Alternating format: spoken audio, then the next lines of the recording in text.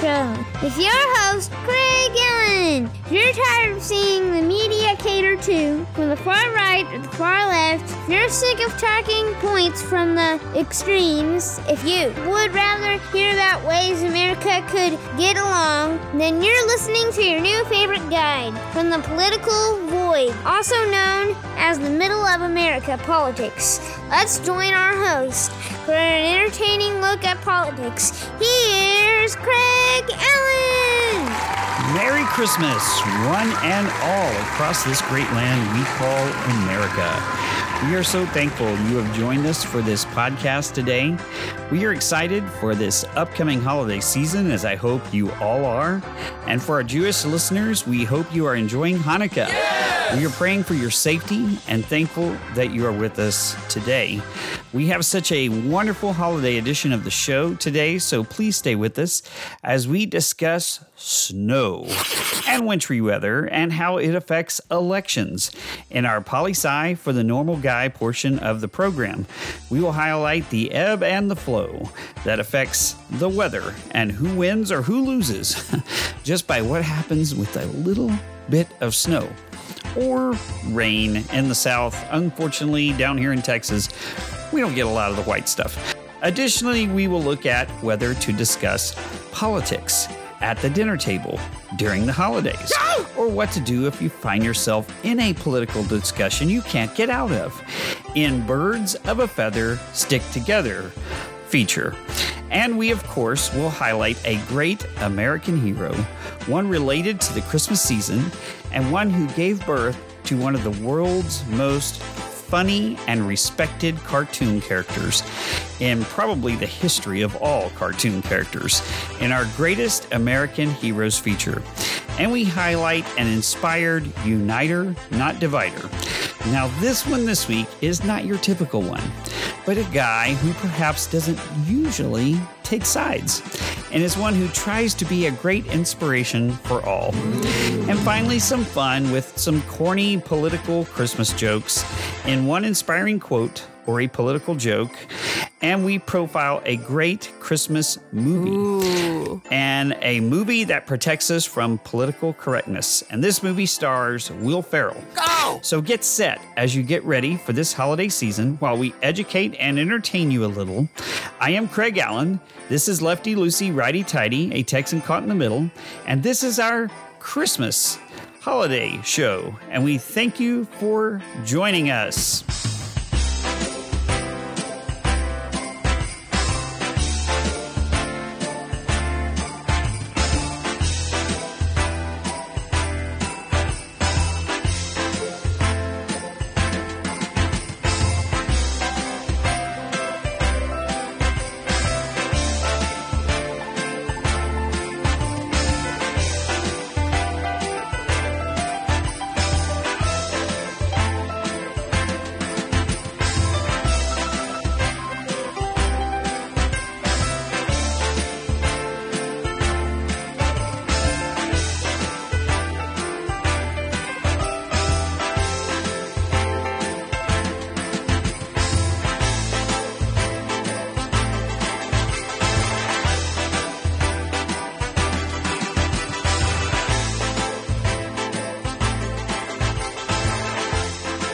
And now we will educate you a little as we turn to one of our regular features, our poli-sci for the normal guy portion, as we discuss elections and the weather.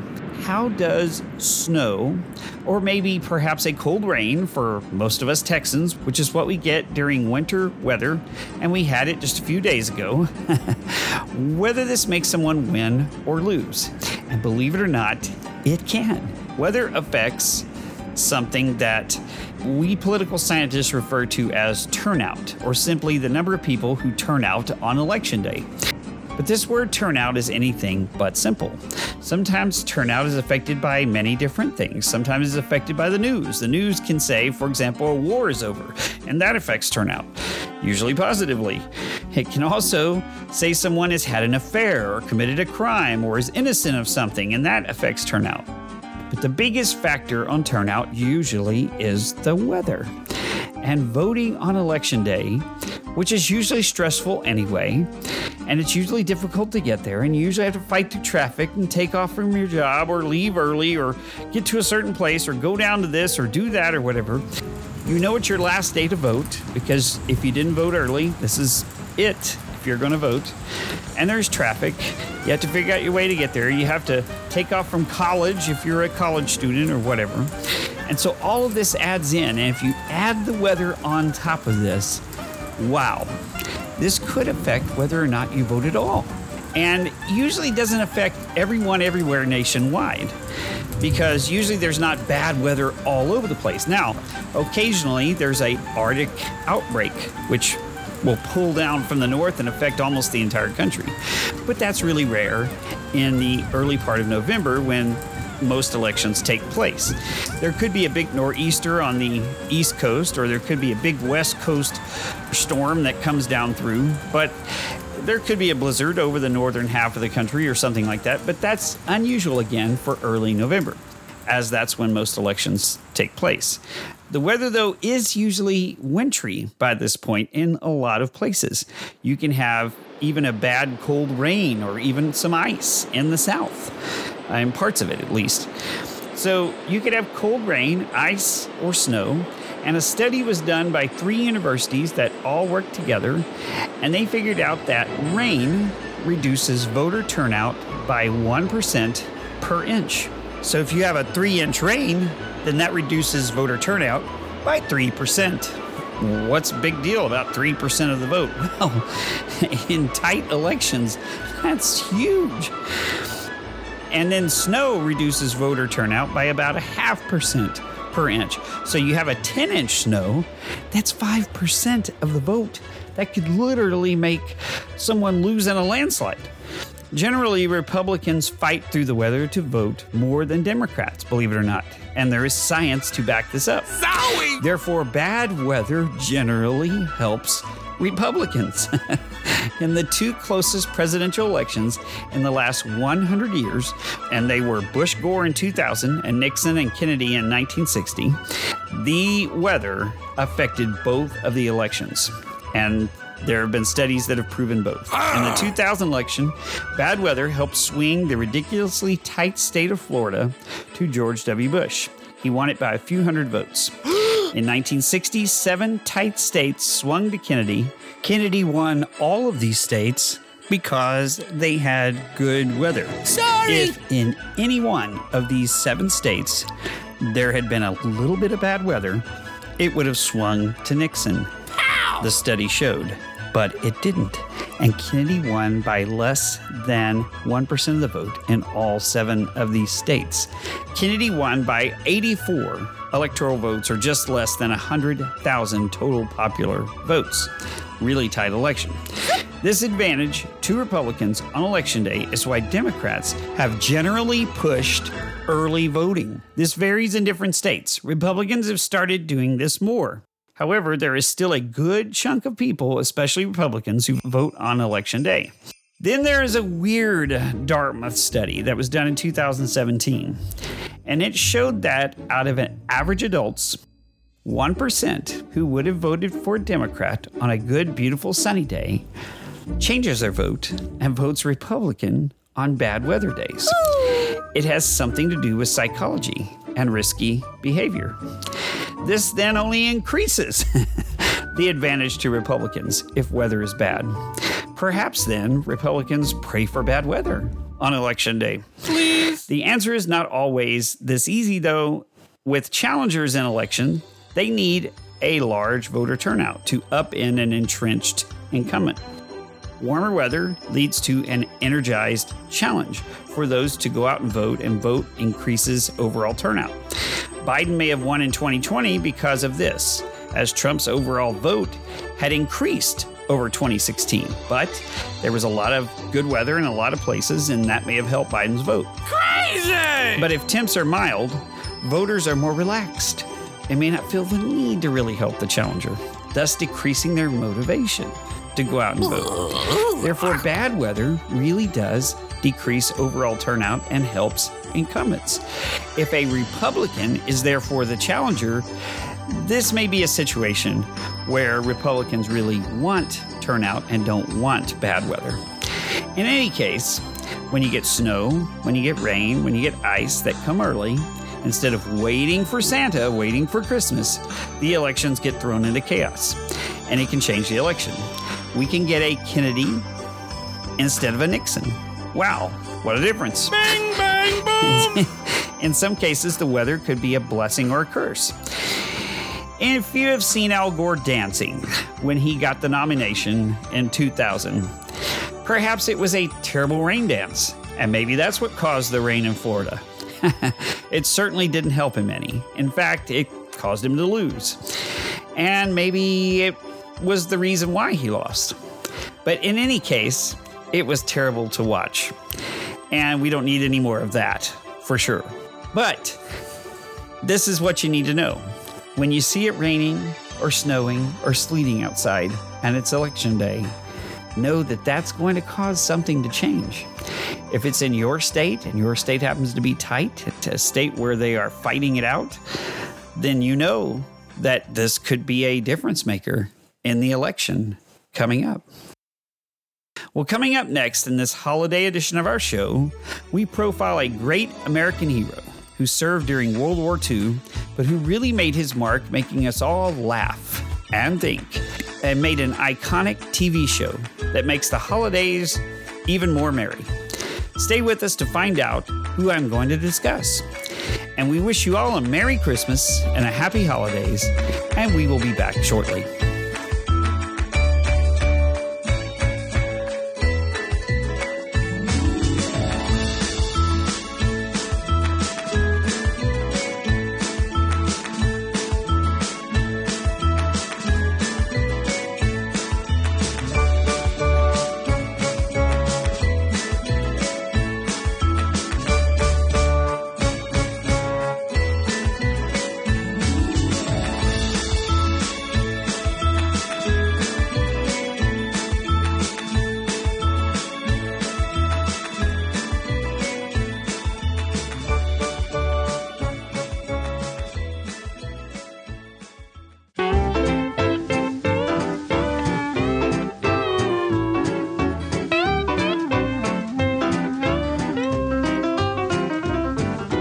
Christmas is just around the corner, coming up just around the bend.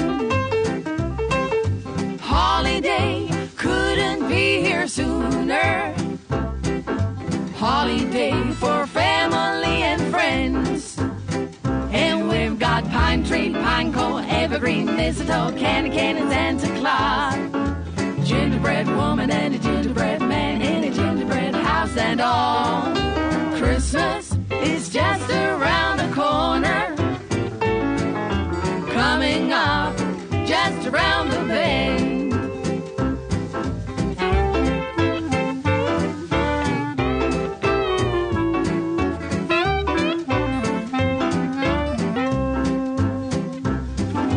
Christmas is just around the corner, coming up right down the line.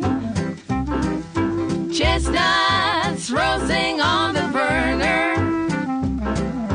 Everybody knows it's Christmas time. And we've got Frosty, Rudolph, Snowball, Snowflakes, cookie dough, and that old Scrooge. Firewood, fireplace, sugar plum, jingle bells, Santa's little helpers too. Christmas is just around the corner, coming up right down the line.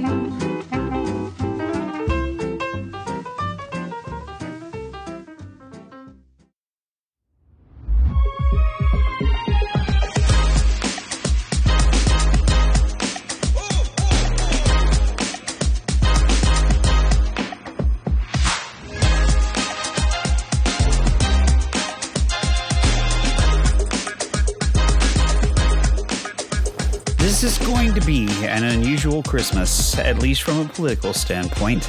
We have an unusual ex-president running again for president. We have a sitting president's son under criminal investigation. We have a war in the Middle East, which is not necessarily new, but many people here in the United States are not on the side of Israel, which is new because they have been our ally since 1948. And we have the looming threat of a widening conflict there that could affect the world. And we have the Russians trying to cause problems and escalate war in Western Europe. And Putin is the heart of that. And there's a lot of stress spreading around the world from the wars that are happening or the rumors of war that could happen. And let's talk about coming out of those problems. So let's get away from all that. Let's try to de-stress a little bit because there's stress everywhere. And let's talk about a great American hero who was always able during his lifetime to take us away from whatever stress we felt, whether it be the Korean War, the Vietnam War, whether it be the Clinton scandals or any other thing that happened during the last 70 years. He did this for America, as he would put his comics in the newspaper, and his holiday TV specials always delighted everyone and put everyone in the holiday mood, yes, especially children, and especially during Christmas, Thanksgiving, Halloween, and Flag Day, among other many holidays that he covered. He covered them all. And of course, I am talking about the great American hero, Charles Schulz. Charles Schulz was born on November 26, 1922 in Minneapolis, Minnesota. Growing up, he was given the nickname of Sparky, and he loved to read comic strips in newspapers, especially Popeye and Mickey Mouse, two of his favorites. In 1937, his drawing of a family dog was published in Ripley's Believe It or Not, and that began the story. He began studying cartooning in correspondence school after graduating from high school in 1940. But a momentous thing happened in his life. He was pulled into the Army by World War II. And another thing happened in his life that greatly affected him. His mother died of cervical cancer. And as he was boarding the train to go into the war, his mother died just a few days prior. She was weighing heavily on his mind, and I think this affected him for the rest of his life. And he was in the war from 1943 to 1945, and he served as a staff sergeant with the 20th Armored Division. He was a squad leader with the 50 caliber machine gun team. He really only saw combat at the end of the war, and he said he only had one chance to fire his machine gun, but he forgot to load it. And the man he was about to kill then willingly surrendered to him, and he was thankful for that. He did receive fire, though, and faced it bravely, and for that he received the Combat Infantry Badge. After the war, he started out as an art instructor for a while, working for the Art Instruction School, Inc. In 1945, he lived with his father after returning from the war, and he began to sell weekly comic strips to the Saturday Evening Post, among other popular magazines. A strip there, a strip here, a few little strips in a few Sunday magazines. The first strips had children in them who had a little more maturity than your average child and had discourse that were markedly similar to his popular Peanuts cartoons.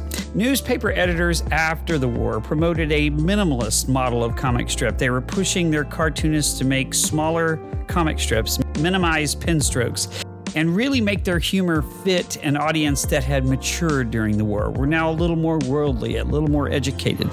They wanted a wittier humor with a finesse that fit the moment of the day. And Schulz was an intellectual. His humor was built on knocking his characters and kind of putting them down. But we're drawn for the entire family. We're very family friendly. And also had a dry, biting charm. And October the 2nd, 1950 was the day the first Peanuts comic strip appeared in 7 newspapers nationwide. At that time, he had no idea just how widespread it would become and what an influence on the world those 4 little panels would have. As the Peanuts comic strips began to tell the stories of the characters over the many years to come, you began to find out why Charlie Brown seemed to always have so many problems, why he was so down on himself, and why he was so stuck on the little redheaded girl. Why Linus was almost glued to that security blanket and yet seemed to be the most philosophically brilliant guy in this gang of kids. Why Lucy was always smart, tough, and ready to go in any situation, especially ready to make money off of any situation. Why Peppermint Patty was stuck on Charlie Brown. Yes. But yet good at sports. Next up the bat. And not so good at studying and learning about things. And was glad she had a helper to get her by. And why Sally could cry and get her way. And why Schroeder just had to play Beethoven and absolutely nothing else. And why Snoopy? Well, he originally was just a dog. But during the 1960s, he began to walk on two legs more and began to be more of a humanized character in his comic strips. The little comic strip went on to work for Schultz. He only took one vacation from doing this comic strip his entire life. The little comic strip began to turn into TV specials, full-length feature movies, and eventually a book for Charles Schultz in 1980. It was even adapted to the stage. You could find Charlie Brown almost everywhere when I was a kid, and I loved the TV specials. It didn't even really feel like the holidays if Charlie Brown wasn't on TV. And Charlie Brown represented the everyman of the comic strip, of the cartoons in general. He represented the problems of the everyday child. He spread sympathy for children and love for children everywhere. Yes! He helped the adult sort of understand the child of the day. When Charles Schultz announced his retirement due to several small strokes he had had in December of 1999, the Peanuts comic strip was syndicated in over 2,600 newspapers worldwide, spread to 75 countries. It was distributed in 21 different languages, and it went on to be put into book collections, translated into over 25 languages worldwide. He has received the highest cartoonist awards that can be given. He has received Emmy Awards for his TV animated specials. He has been recognized and lauded by many different U.S. and foreign governments. He even had a NASA spacecraft named after his Peanuts characters. He was honored as Grand Marshal of the Rose Parade. He has inspired a concert performance at Carnegie Hall. And still today, even right now, the Peanuts gang continues to entertain and inspire the young and the young at heart. In fact, he is the third highest grossing deceased celebrity in the world, with his characters still spreading love and cheer throughout the world even today. Aww. His humor for Peanuts comics has been described as observational, wry, sarcastic, nostalgic, bittersweet, silly, melancholy, with occasional flights of fancy. But for me, he was all of that and more. And only I would add the word brilliant. Ooh. For me, I grew up reading his comic strips, watching his TV shows every holiday. And as I said, it didn't feel like Christmas until I saw the Charlie Brown TV special. On February the 13th, 2000, newspapers carried the last original comic strip made by Charles Schultz. He had done it for 50 years at that point. On that day, Charles Schultz passed away due to colon cancer. He was 78 years old. He had made people laugh a lot, cry a little, think a little more, and love a whole lot more than that. He was a legend in his industry, but someone who was greatly needed during a time of great turmoil. Yes! His comics and his shows carrying us through the tumultuous 60s and 70s into the 80s and finally the crazy 90s. He was a legend in his own time. One interesting note, on the very same day, near the very same hour that he died, Legendary Dallas Cowboys football coach Tom Landry also died. They were both about the same age, and they had both served in the military in World War II. One of the best tributes I read in the newspapers that day about both said that they helped America get through dark days in their own ways, one with sports and the other with comedies. He ended the article with a note that I remember to this day. He said, "I can see it right now in heaven today, where I am sure both men are. Tom Landry is holding the football right now for Charles Schultz to kick it right through the goalpost."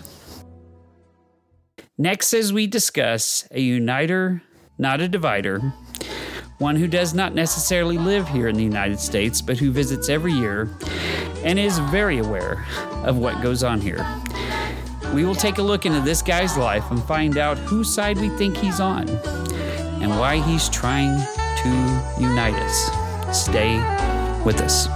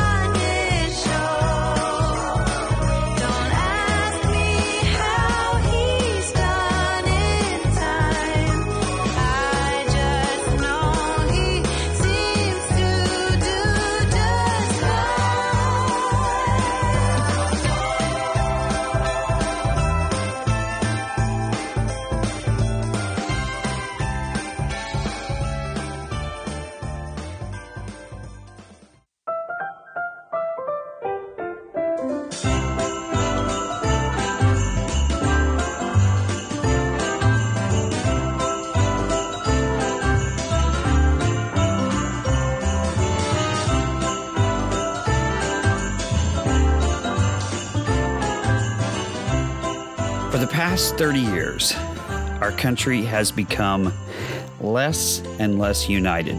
I point to the Bill Clinton impeachment as the impetus for this rolling tide that has turned into a tsunami of loss of our union. Boo! And we must stop this tidal wave and begin to push it back. If not, we're going to have an America that I do not know. It is certainly not one that I grew up with.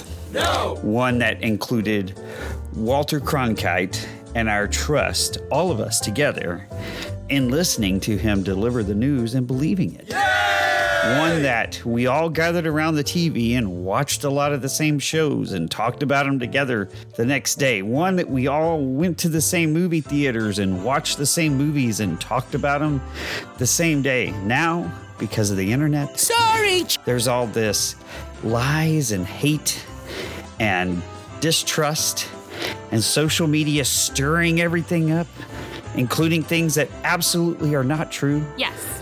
Fake news is beyond the point now. It's not even worth saying fake news. It's absolute lies. It's hoaxes. It's complete myths. There's myths of ancient Greece that would be ridiculously silly compared to some of the stupid stuff that's shared on social media that people believe. So who can unite us? Who is someone who can step forward and bring us together? Well, in our Uniter, Not Divider segment this week, I may have found someone who can actually do it. I can think of no one else other than the big guy. Straight from the North Pole, Santa Claus. Merry Christmas! First of all, let's talk about Santa. He tries to bring people together all the time, right? I know of no one better. And the example that's displayed in the movie A Miracle on 34th Street is a great example where the government declares a man to be Santa. In this movie, Santa does not bicker or fight with people except for the mean man who has a lot of issues himself, and instead of looking in his heart at his own issues, he yells and screams at others and puts guilt complexes on other people for their problems. Sound familiar? Look around you. Maybe look at yourself. He picks on other people, bringing them down. If this is you this Christmas, then you should apologize to your family and friends now and make a change. Find a new avenue for help. The holidays are a good time for healing. Yes! And then we get to the question about Santa. Is he red or blue? Is he Democrat or Republican? Is he progressive? Could he be alt-right?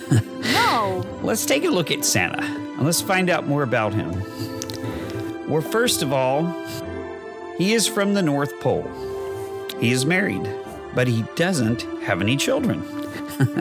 Except perhaps maybe hundreds of adopted elves.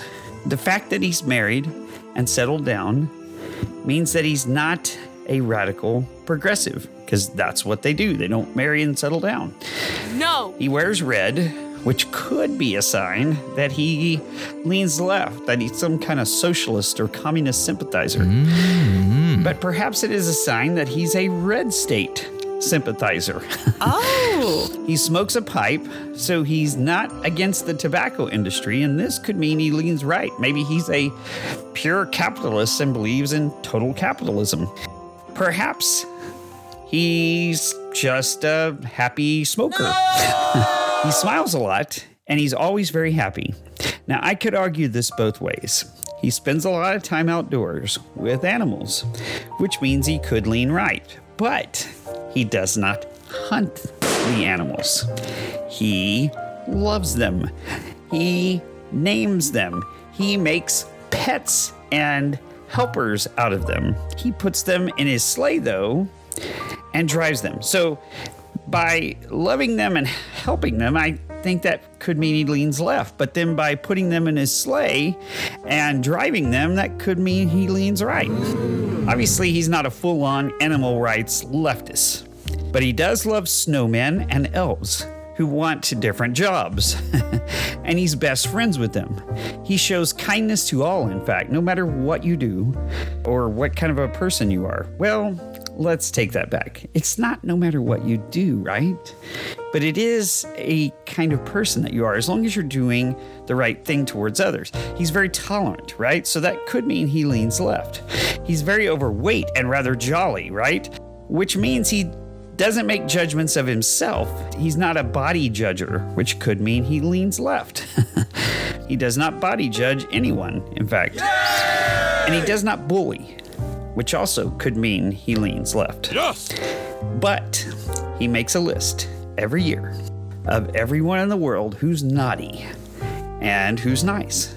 And this means he does judge people based on a certain type of moral clarity, meaning he has a clear moral compass. Yes. This could mean he leans right, as he does not always tolerate every behavior he comes across. Yet he drinks milk and eats cookies filled with sugar. He must lean red then, because he gets that milk from cows, and the sugar will cause him to gain weight and be unhealthy, and he is happy about that. Yummy. However, he is kind and gives away much without asking for anything in return. This must mean he leans left. He is a bleeding heart. He just gives and gives and gives, right? He's not a capitalist pig. He doesn't just want to make money and live off of people. He's not greedy like the alt-right, so he's definitely not alt-right. I think we can rule them out at this point. Yes. But perhaps he leans right. Perhaps he is a right-leaning Christian. Not a right-wing radical, somebody screaming and hollering and cussing and yelling and doing all sorts of horrible things, but one who lives more saintly. After his namesake. After all, his name is St. Nicholas. Yes. He is giving the toys away, mostly to children, and he does give away gifts to adults, too. I got some last year. The way the wise men brought gifts to the baby Jesus. Perhaps he gives everything away because he wants to. He doesn't expect anything in return. Isn't this the way that we're supposed to do it? Yes! Of 31 empirical studies done on the subject of giving to charity, with 421 different effect sizes, meta-analysis tells us that political conservatives are significantly more charitable than liberals at an overall level. So perhaps after all, Santa leans red. Perhaps that's why his suit is red. He has a Christian name. He gives out food, mostly candy though, without asking for anything in return, the way many of the churches do. In the similar way Jesus distributed food to the poor and the needy. Perhaps that's why he decides who's naughty or nice, because after all, there is a moral line in this world that we should all follow. And our world would be better off if we all used it more often. And basically that moral line, I feel, is the kindness factor and the love factor. Do you show kindness and love towards one another? And if Santa leans red, perhaps our country has leaned a little too far to the left lately and needs a correction. It has corrected itself many times in history back and forth, just so you know. Our country has never leaned really far to the left or really far to the right, and frankly, it never should. Except in certain moments, there has always been a correction for the good of all. Let's take slavery. Slavery was way too far to the right. So the country corrected itself. Took a civil war, a horrible, bloody civil war where almost 1 million people lost their lives, but it corrected itself. The country leaned way too far to the right on this subject, and it took everything we had to change it. And then on a prohibition, again, the country leaned too far to the right, and bloody gangs broke out, criminals everywhere. People killed each other at an all-time high rate of crime. But we corrected it, and we fixed it. We went too far to the left during the 50s and 60s with the labor unions and pulling in too much pay and too much money.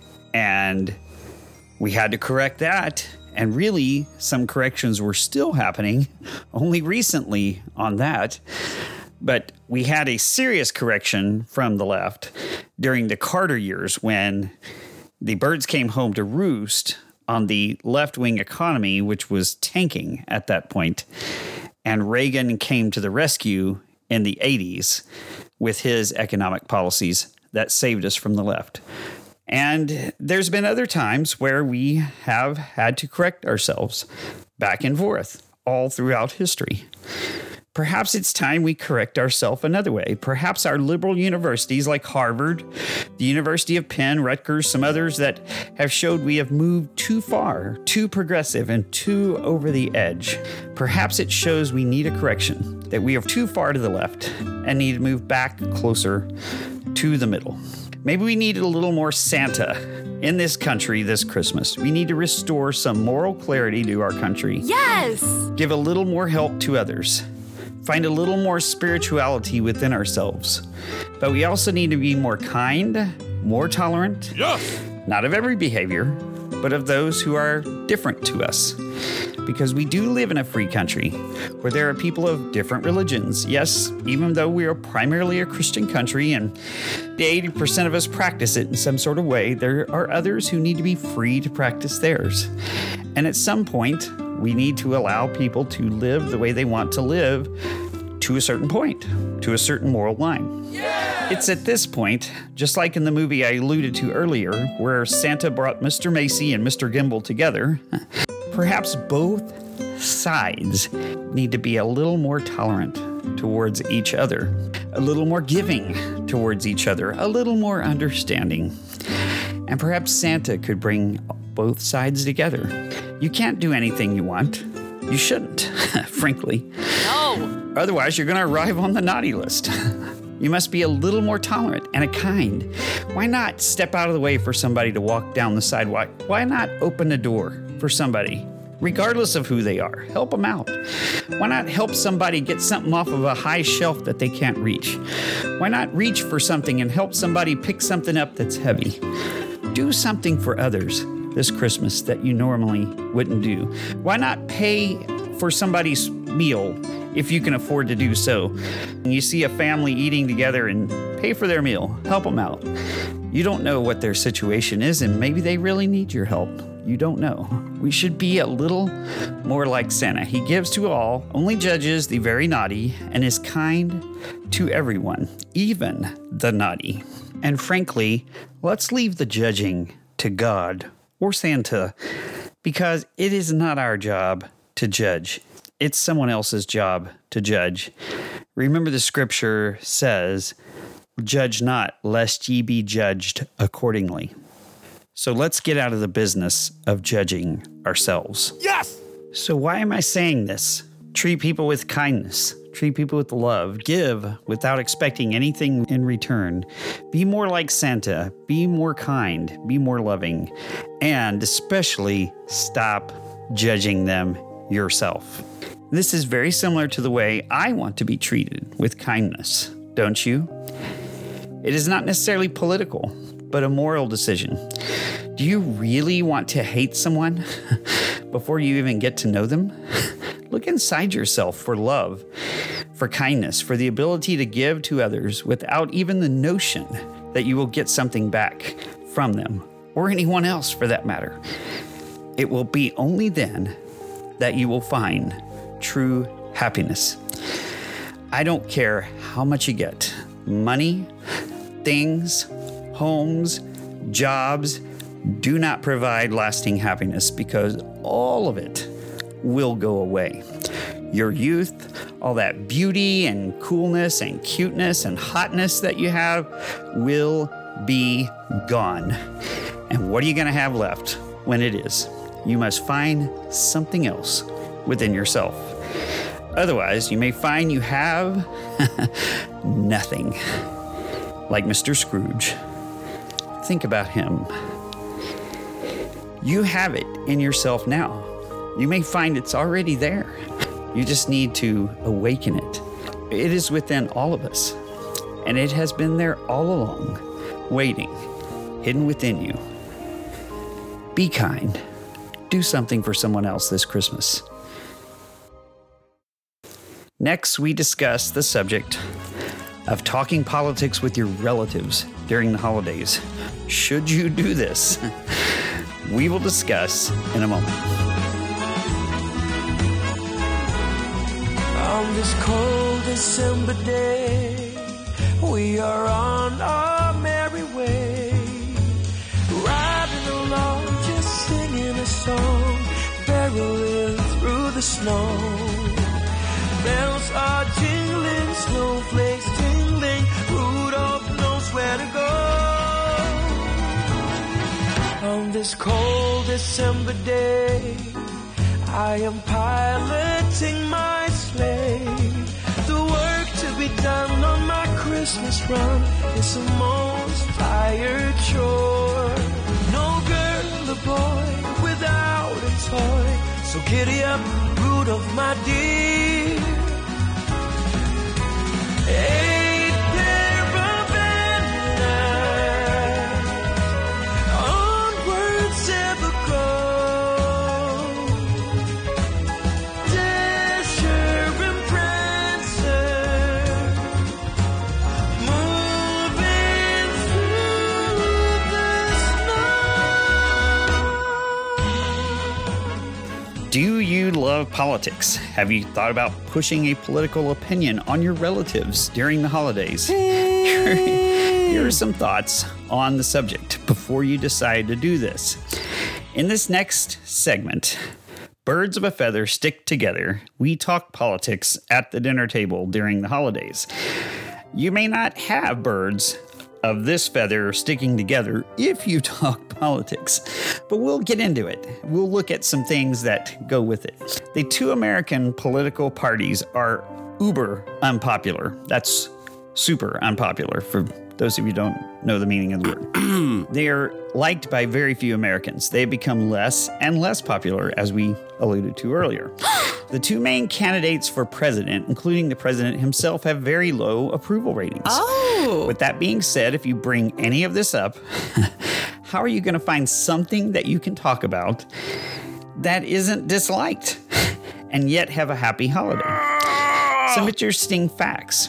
First, independents are generally approved of and very well liked by both sides. Howdy. Second, if you ask questions instead of going on a rant, you generally will get more positive responses and favorable discussions with your relatives. So the way to do this is, first, don't present yourself as the know-it-all politics guy or girl. Yes. In fact, what studies have found is that the people who think they know the most about politics really know the least. This is partly why I started this program. Yes! Secondly, instead of preaching, going on a rant, yelling at the top of your lungs when someone disagrees with you, just ask them questions. Talk it out. Find out more about the other person than you know about yourself. Find out what your relatives think before you talk. Yes.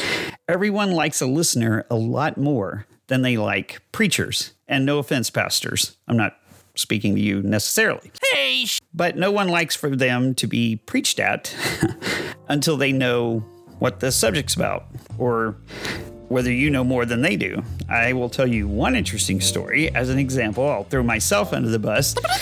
I would love to be able to teach a class on political polling. I feel very confident about it. If someone asked me to teach a class on auto mechanics, though, even though I work for a company where I had to deal with cars every day and I know some things about it, this is not my full expertise. I didn't take classes on this. I would want someone else to do it, and I would defer to them, regardless of how much I know. I would rather listen to an expert. Yes. You may find by asking questions that someone else is a political party worker, has had a job in the government, has a degree in political science, knows something more than you do because of a certain task that they've completed. And I'll give you another example.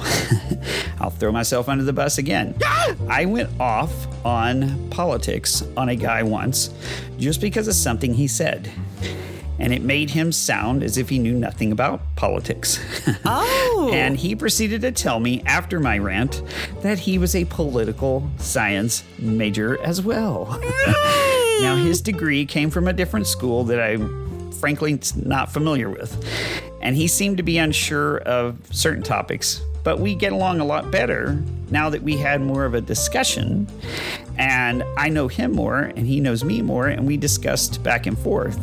And I understood his politics come from a matter of faith more than a matter of politics. And there again in lies the situation. Where do your politics come from? Where do your relatives' politics come from?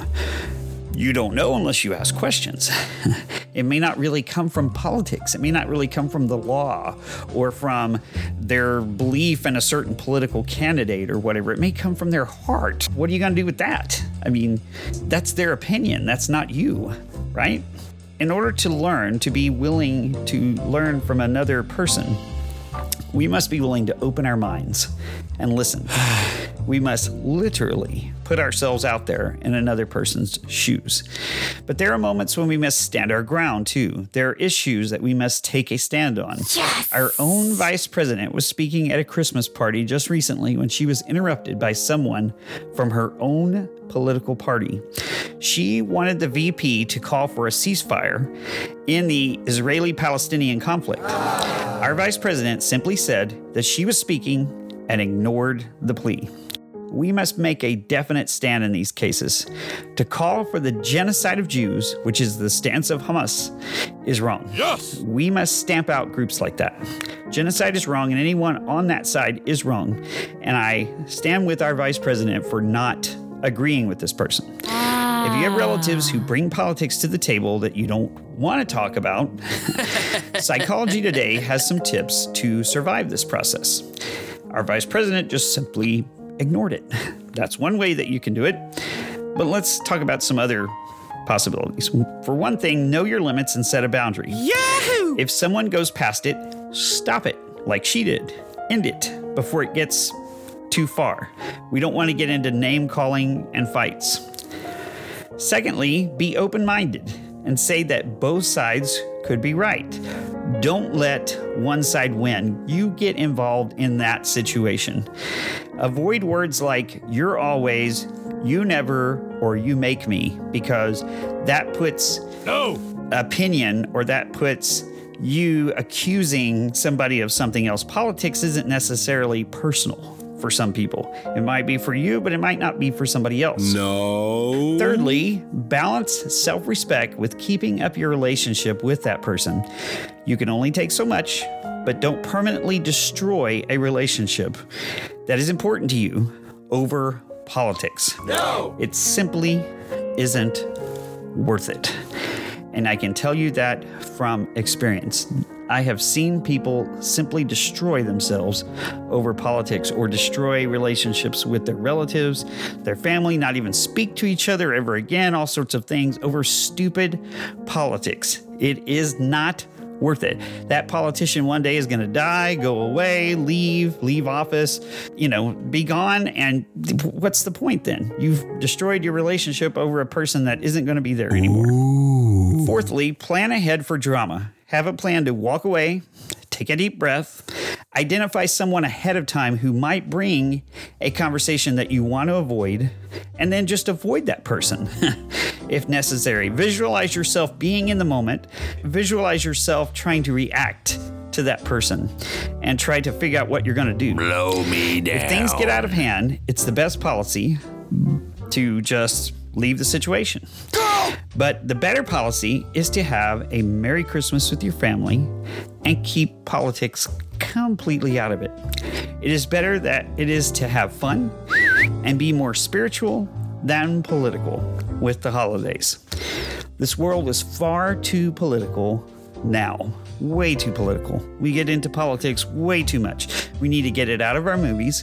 We need to get it out of our TV shows. We need to get it out of our internet stuff that's just meant to be entertainment. Yes! We need to get it out of our colleges as much as it is now. It's in everything in college, and it shouldn't be. We need to get less political and more spiritual, more family-oriented, more loving towards each other. Oh! And this would make our upcoming holiday break a great time for everyone. Next, the final part of our program today. Stay with us as we discuss a movie that many regard as one of the funniest of Christmas movies ever, and a few Christmas jokes to make the season a little more merry for you. Stay with us.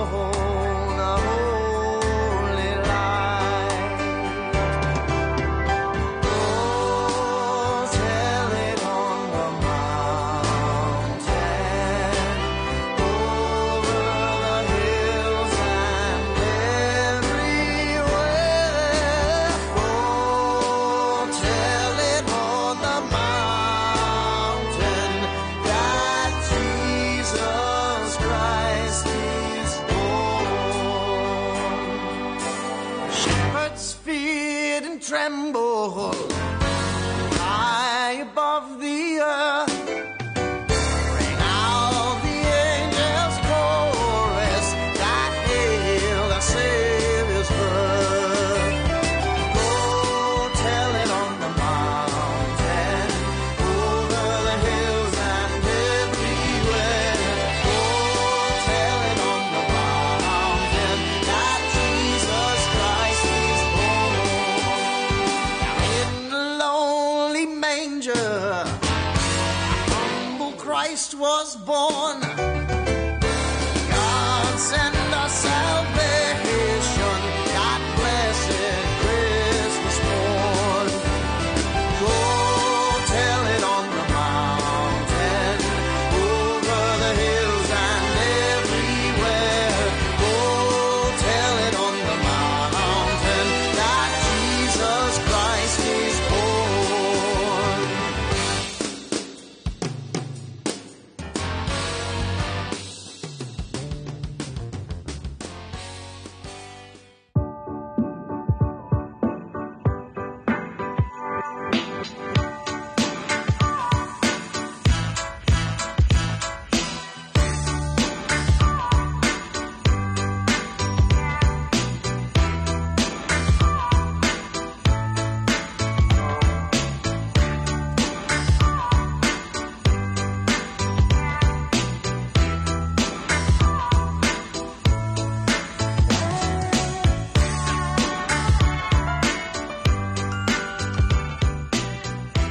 Thank you again for joining us for this special Christmas edition of our program. And now a Christmas movie that I love that does not just try to shove politics down my throat, but instead entertains me, enlightens me, Yes. and frankly makes me laugh like crazy, and tells me a little bit about the true meaning of Christmas. Hey! The movie we'll discuss this week in The Movie That Protects Us from Political Correctness stars the hilarious Will Ferrell and a very funny cast from the late, great James Caan and Mary Steenburgen, Bob Newhart, who has a big part in this movie and is also the narrator. You betcha! And is very funny with his dry humor, of course.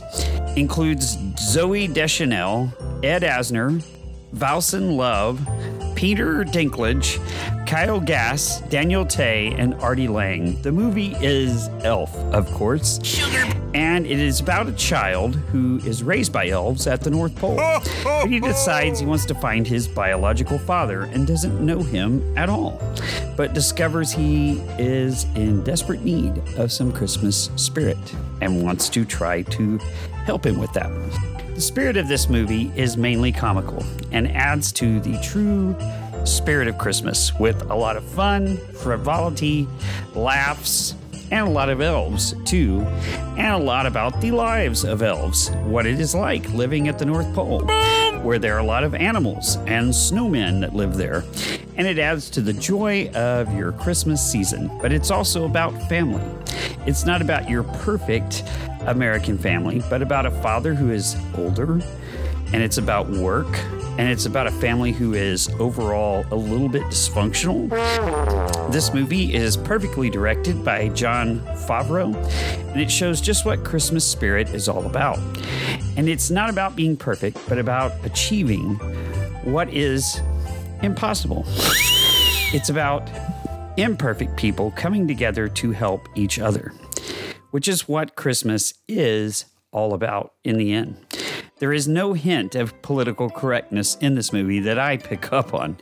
In fact, I would say it is just silly and funny and perfect for the holidays, instead of people taking themselves too seriously and finding a way to muck up your world with more reminders about how screwed up the rest of the world really is. Slap it. Instead, it's a movie about family and friends and loving the Christmas spirit. In fact, there's even a point in the movie where you find out what Christmas cheer and spreading it is all about. And I'll leave that for you watching the movie to find that out. And if this movie doesn't make your Christmas a little bit better, I don't know what will. But I guarantee you it will add to the joy of your Christmas season. And now for our last part of the show today, an inspiring quote or one big fat political joke, we're going to go with several big fat political jokes. Or I don't know how big fat they are. They're more corny today. But we're going to go with the first one. Which former president decorated the most Christmas trees? Give up? It's Woodrow Wilson, of course. And why does President Joe Biden insist on having his Christmas dinner on paper plates? You want to know why? Because he doesn't handle China very well. And do you know why Congress is so much like ancient Bethlehem? Well, because it is so difficult to find 3 wise men there, just like ancient Bethlehem, of course. And for your last one, why did Ronald Reagan insist upon having no Christmas tree at the White House? Well, of course, because all he needed was a bush. And there you have it today, folks. I hope you have a very Merry Christmas, Happy Holidays, Happy Hanukkah, all the holidays. Best wishes to you. And there it is. Please reach out to us on Facebook, where you can make a comment on whatever platform you were listening on. Tell us you love us, or Merry Christmas, Happy Kwanzaa, or stick it in our ear. We don't care. But we would love your feedback. Yes! Please follow this program on the platform you find it. Just click the button.